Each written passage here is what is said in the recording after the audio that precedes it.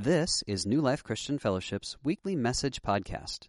You can find us online at newlifepetaluma.org. And now, this week's message.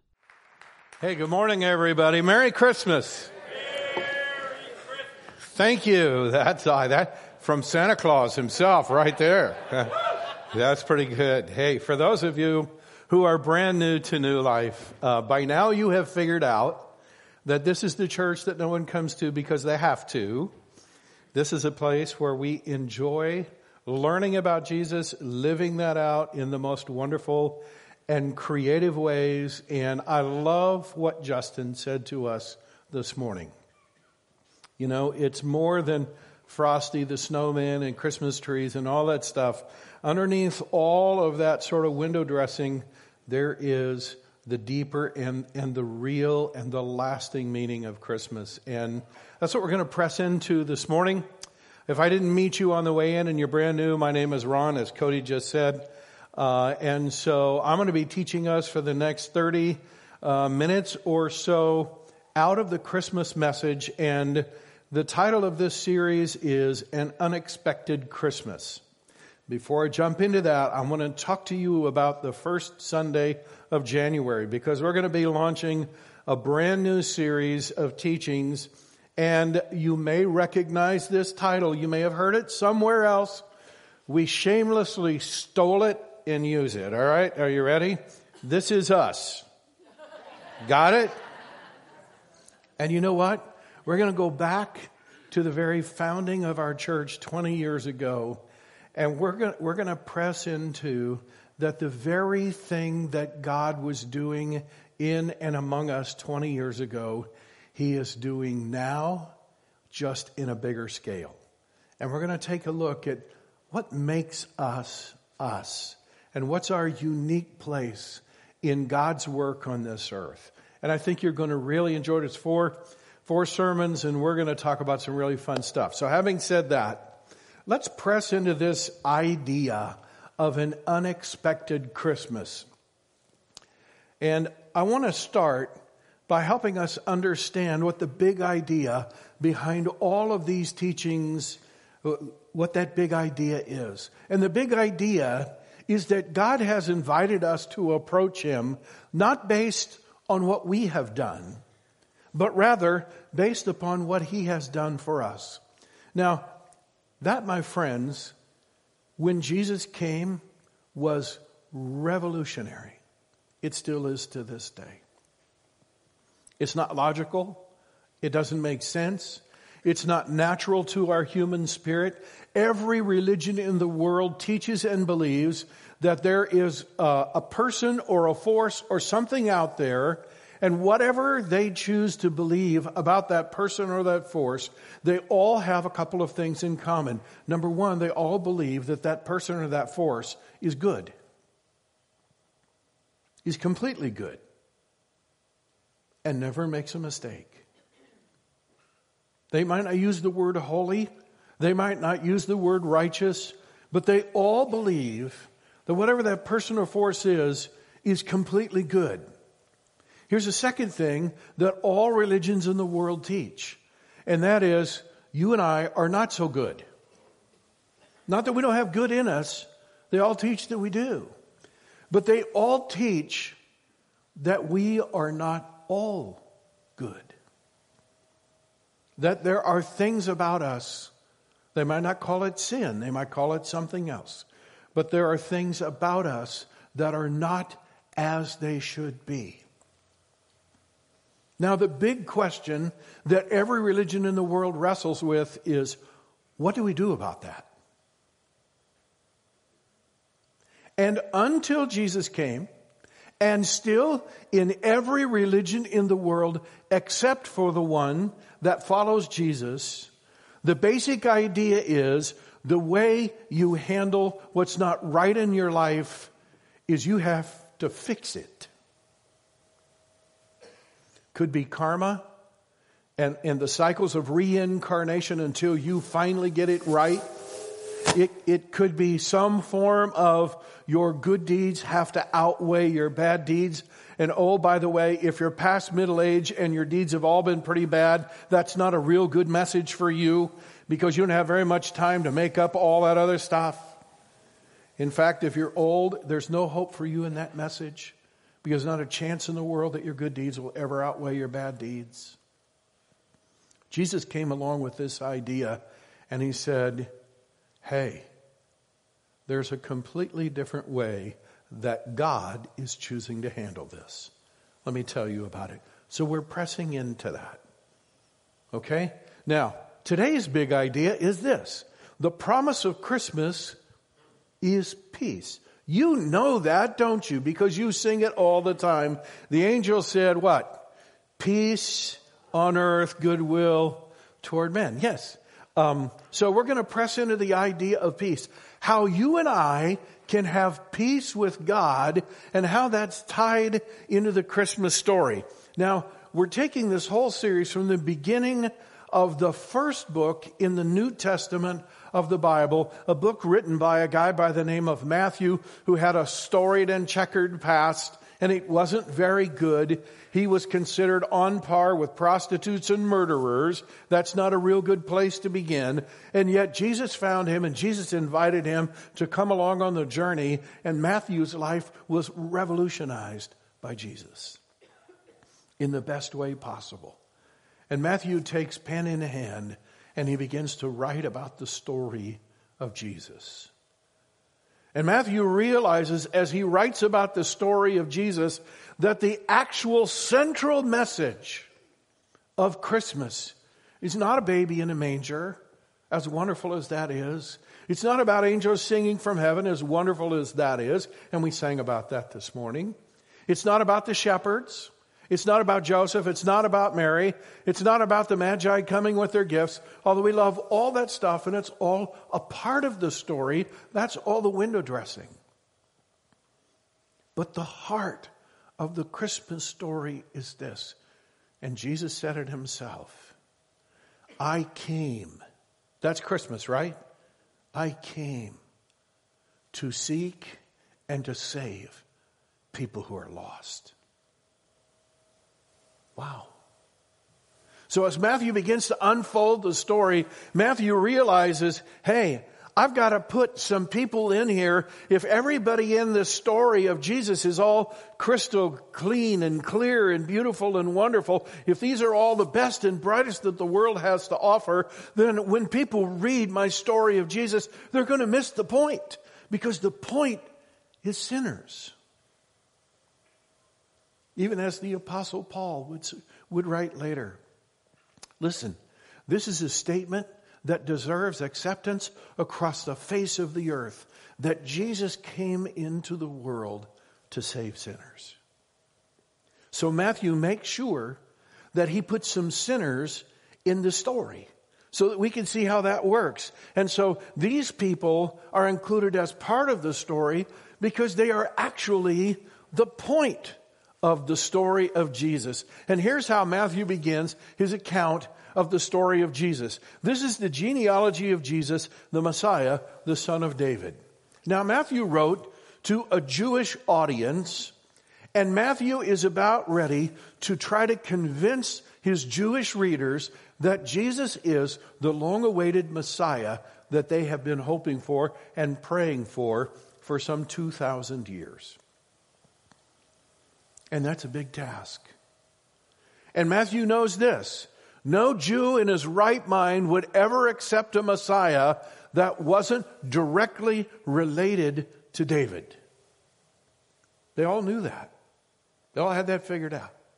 So that's where Matthew begins.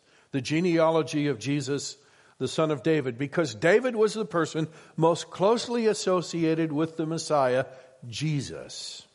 And so now I read it to you in its fullness. This is the genealogy of Jesus, the Messiah, the son of David, the son of Abraham. Abraham was the father of Isaac, Isaac the father of Jacob, Jacob the father of Judah and his brothers, Judah the father of Perez and Zerah, whose mother was Tamar. There's one of those unexpected people, okay? And we haven't spent a lot of time on her, but I will tell you this, okay? She was twisted. She seduced her father-in-law and slept with him. Is that twisted? Yeah, that's really twisted, all right? Yeah. We didn't spend a whole sermon on her, although we could, as you could tell, okay? Perez, the father of Hezron, Hezron, the father of Ram, Ram, the father of Amminadab, Amminadab, the father of Nahshon, Nahshon, the father of Salmon, Salmon, the father of Boaz, whose mother was Rahab. There's another unexpected person in this lineage. First of all, they were both women. Secondly, they were both women with checkered pasts, and this woman is not even a Jew. Tiny hint. Tiny hint. Jesus wasn't a full-blooded Jew, because as the Christmas story unfolds, we find out Jesus didn't come just for the Jews. He came for everybody. Okay? This is a woman known as Rahab the prostitute. You can figure the rest of that out. Now, Boaz, the father of Obed, whose mother was Ruth. Here's a third woman included in this story. Now, just in the interest of fairness, the first two women had checkered pasts. This lady is phenomenal. This lady has more faith than most of us will ever have in our life. She is a loyal person. She is a selfless person. She's a person who's faced immense adversity in life and refuses to be bitter. She is an absolutely amazing woman, but she's not a Jew. And yet here she is in the lineage of Jesus. Obed, the father of Jesse, Jesse, the father of, and for the first time, we get a descriptor, King David. Now, the reason why Matthew would throw in King David is because the Jews all believed that when the Messiah came, the Messiah would actually sit on King David's throne and rule the Jews, and the Jews would rule the world. That was the picture they had in mind. So Matthew reminds them of King David. Goes on to say, David was the father of Solomon, whose mother had been Uriah's wife. That sounds a little bit like a soap opera, doesn't it? Here's a guy who somehow has a child by a woman who had been somebody else's wife. I think this is interesting. Matthew intentionally surfaces the most embarrassing event in the life of the person most closely associated with Jesus. He would have been a lot better off, I think, for most Jews to say, this was King David who killed Goliath, right? The enemy of the Israelite nation, and God did this amazing thing through him. This is King David who danced in front of the tabernacle of God and led the whole nation of Israel. This is King David, the psalmist of the Bible, who wrote most of the longest book in the Bible. This is King David, the poet. This is King David, the man after God's own heart. But he doesn't say any of that. He said, this is King David, the guy who had a child by another man's wife. Wow. Let me tell you that story.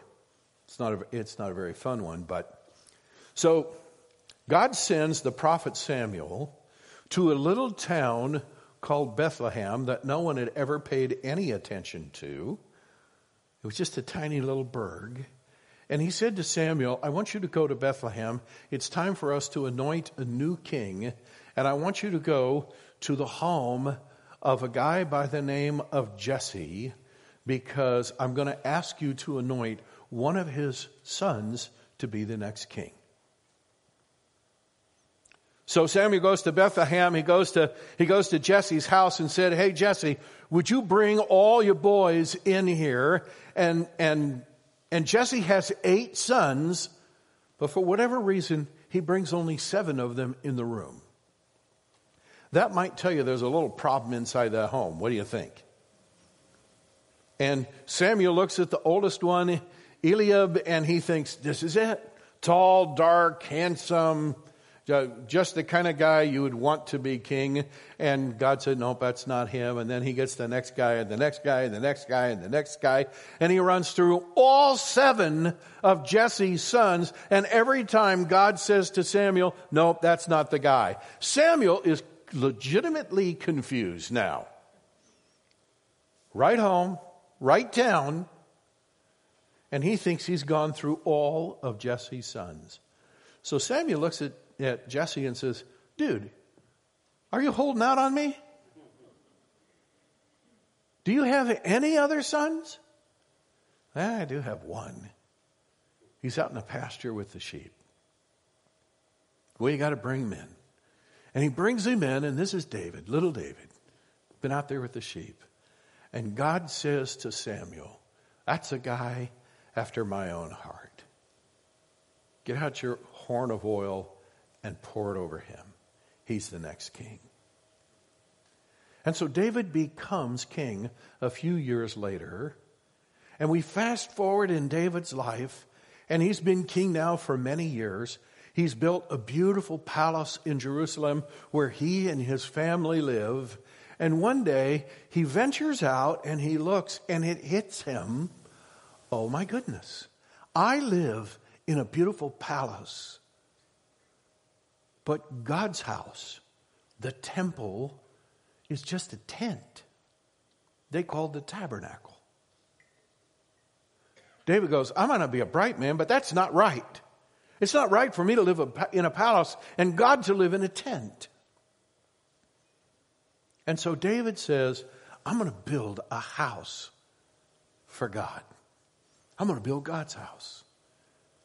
And he takes a big bunch of his own personal treasure, and he challenges all of the leaders of the nation to set aside a portion of their resources and says, we're going to build a house. And then he gets a message from God, and here's the message from God. This is what the Lord Almighty says. I took you from the pasture, from tending the flock, and I appointed you ruler over my people Israel. That's good news. Here's even better news. I will make your name great, like the names of the greatest men on earth. Track with me here. God made that promise to David 3,000 years ago. Do you know any Davids? I think he did it. Do you know any Aminadabs?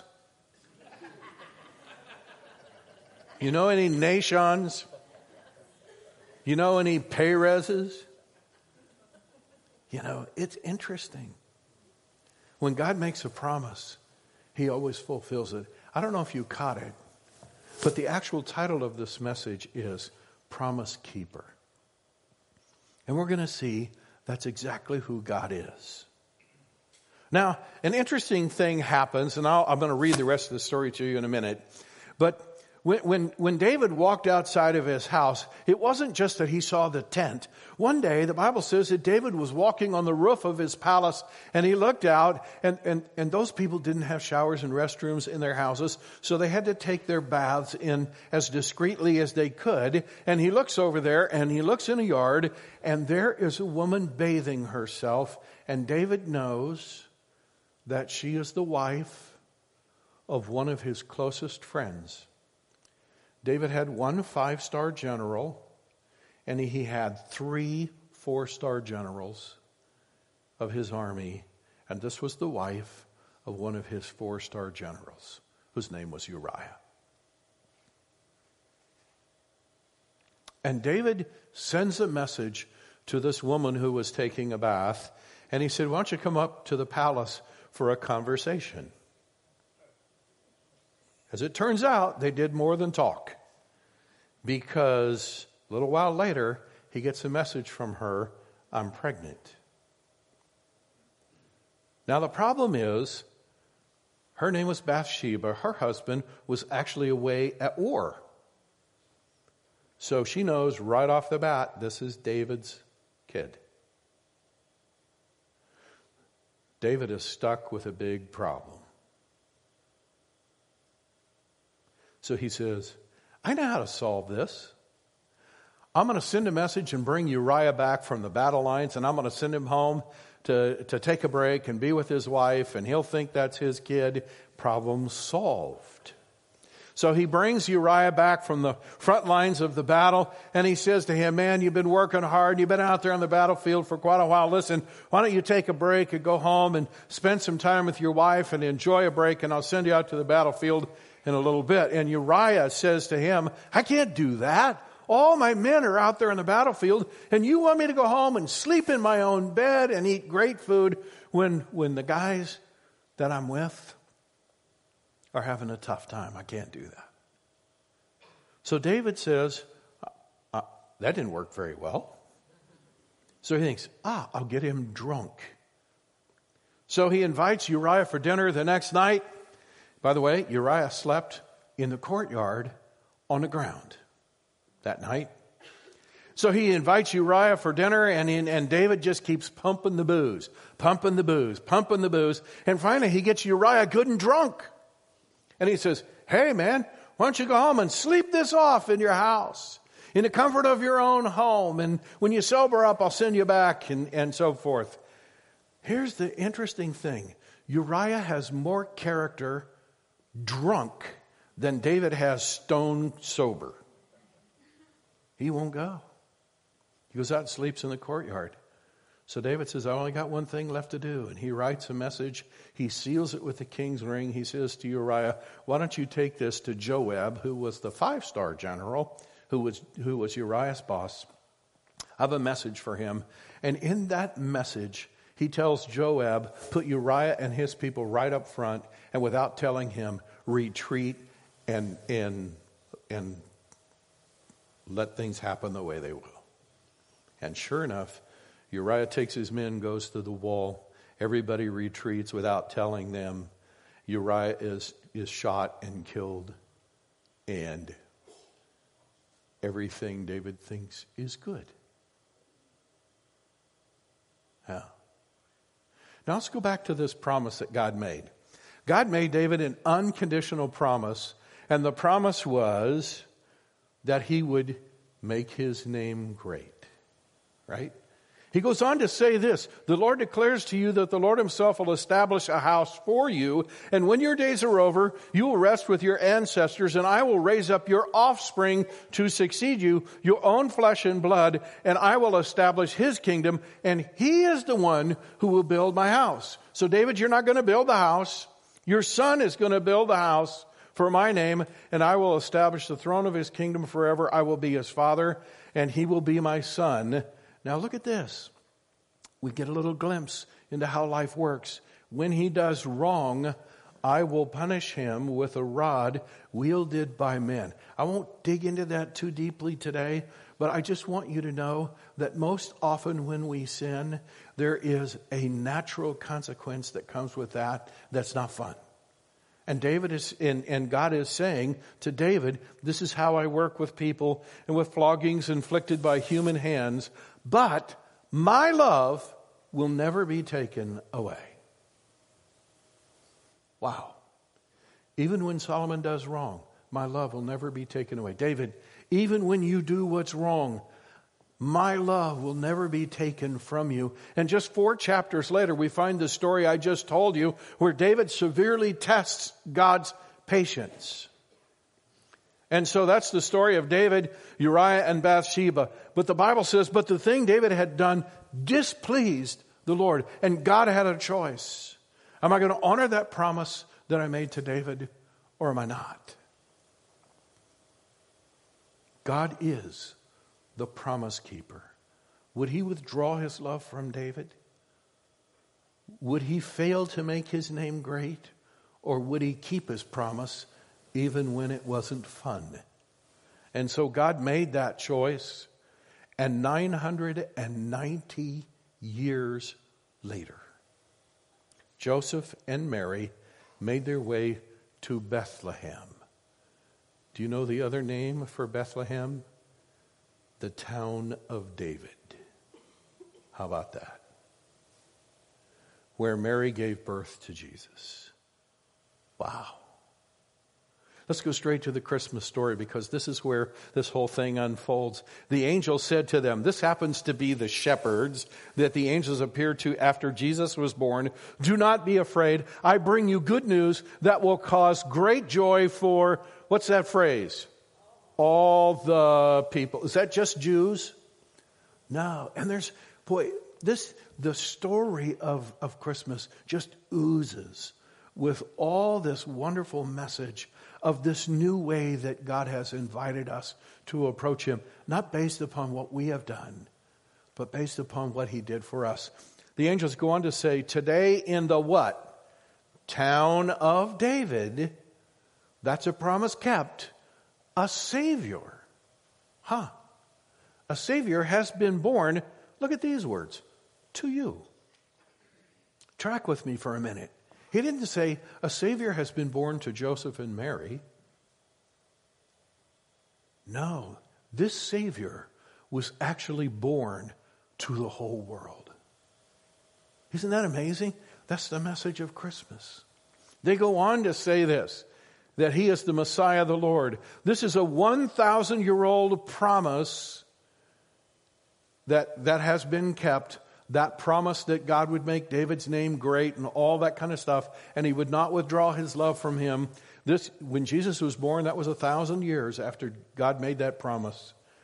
But God put a brand new promise in, that a Savior had been born. And the Bible goes on, suddenly a great company of heavenly hosts appeared with the angel, praising God and saying, and here's the message of Christmas, glory to God in the highest heaven, and on earth, what? Peace on those on whom His favor rests. I have a confession to make to you. For the vast majority of my life, I believe that phrase, those on whom His favor rested, I believed that actually spoke of the people who chose to follow Jesus.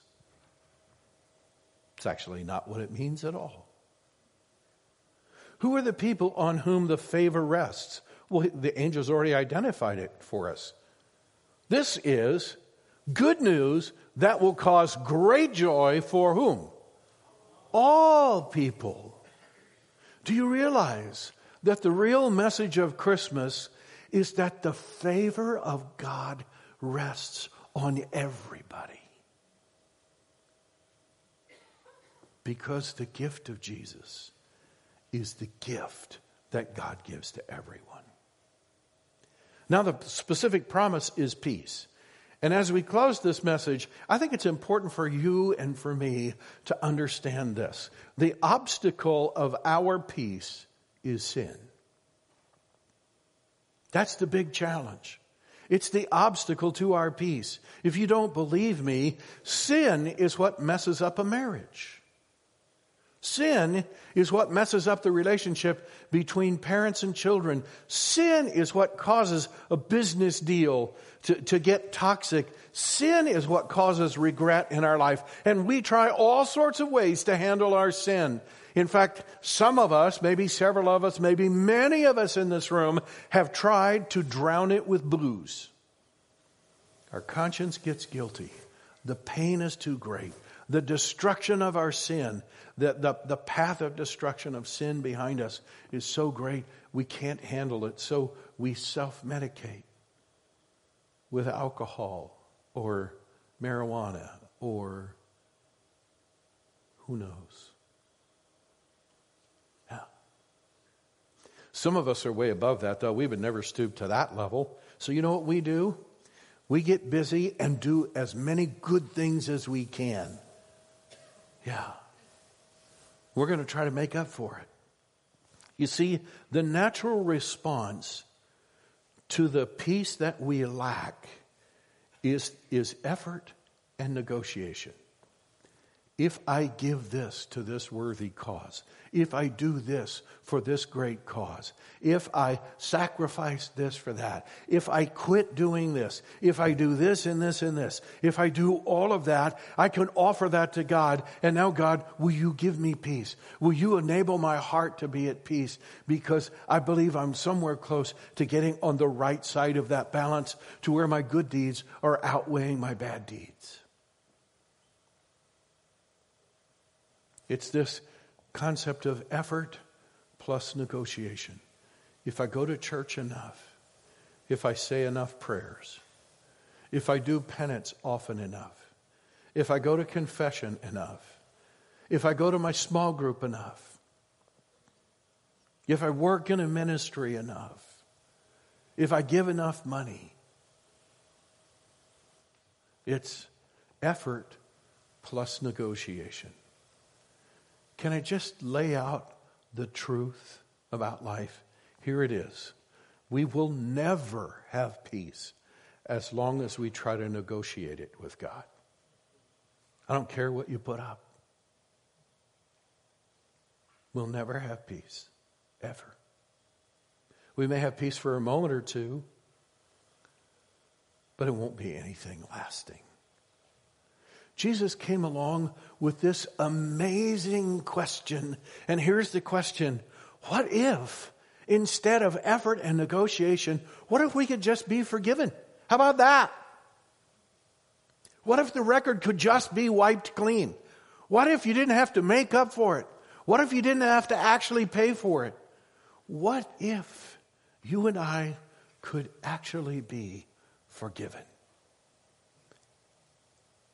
And that's how we could have peace. Peace with ourselves, peace with God, peace with those around us. The Apostle Paul writes about this, and he says, through Jesus, God reconciled. The word reconciled means people or persons who were at odds have now been brought to a place of peace. Through Jesus, God reconciled everything to himself. He what? Made peace. You can't make peace. Not like this. Jesus made peace with everything in heaven and on earth by means of Christ's blood on the cross. This includes whom? You. No qualifications. Your peace with God has already been purchased. It's already there. Okay? Who were once far away from God. You were his enemies, separated from him by your evil thoughts and actions. That's why we said the obstacle to our peace is our sin. He goes on to say, yet now he has reconciled you to himself through the death of Christ in his physical body. It's why the cross is such a big thing to the followers of Jesus. It's our constant reminder that our peace is something we receive and not something we earn. He goes on to say, as a result, he has brought you into his own presence, and you are what? Holy. Wow. Are there days when you and I don't feel so holy?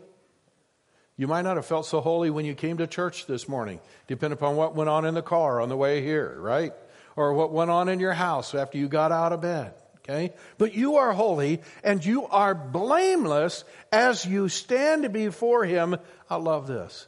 Without what? Without a single fault. Now we said a while ago the natural response was effort plus negotiation, but the faith response is trust and receive. Does that sound too good to be true? If it doesn't, you're not getting it yet. Okay? And if it does, if it sounds too good to be true, if it goes against every logic that your mind can put together, well, then that means you're probably beginning to get it. Forgiveness is this free gift that we receive by trusting in Jesus. But here's the thing. The writer of this passage also knew that you and I could get this in clear focus, and then we could lose our focus on it and drift back. You have things like that in your life where some days are so very, very, very clear, and then the next day it's like, wow, that didn't seem so clear today. I believe that the simple message of Jesus is like that, because our natural human response is to try to make up for the bad that we've done and hope that that's good enough. I want you to see what he writes next. He says, you stand before him without a single fault, but you must continue to believe this truth and stand firmly in it. Don't drift away from the assurance you have received when you heard the what? Good news. Here's the good news. Because of Jesus, I can have peace with God in spite of me. That is the message of Christmas. And I would say to you this: the same God who kept his promise to David for 3,000 years now is still keeping his promise of peace through Jesus 2,000 years after he made that promise on the day that Jesus was born. Why? Because God is the ultimate and perfect promise keeper. So we're going to close our service by doing something we've never done at New Life. Okay? So for those of you, I have to have that. Thank you. For those of you who are Christ followers, we just read a thing that says that it's quite likely that you and I would have a tendency to drift from this promise and to sort of drift back into trying to negotiate with God and make up for our sins. And so we need to be reminded. And so we're going to do a prayer of commitment. We're going to do a prayer of trust. And I'm going to invite those of you who are Jesus followers to actually pray this prayer out loud with me.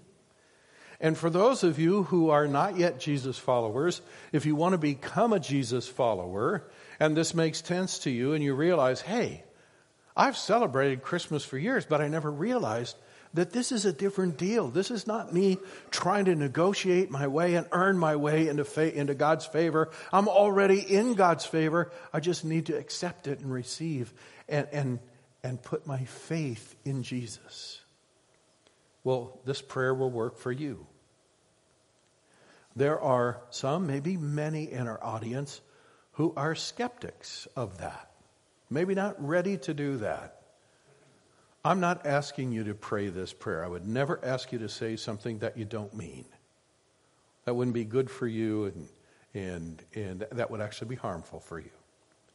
So if you're a believer, then pray this prayer. If you want to become a believer, pray this prayer, and we will end. I have a couple things, just one thing to say to you afterwards, but by and large, we're going to end our service with a prayer of faith. Are you ready for that? So I printed it out so that you and I can read it together. So here we go. Let's pray together. Heavenly Father, I believe you're the great promise keeper. As you kept your promise to David, I believe you'll keep your promise to me, to forgive me, to accept me, and to love me.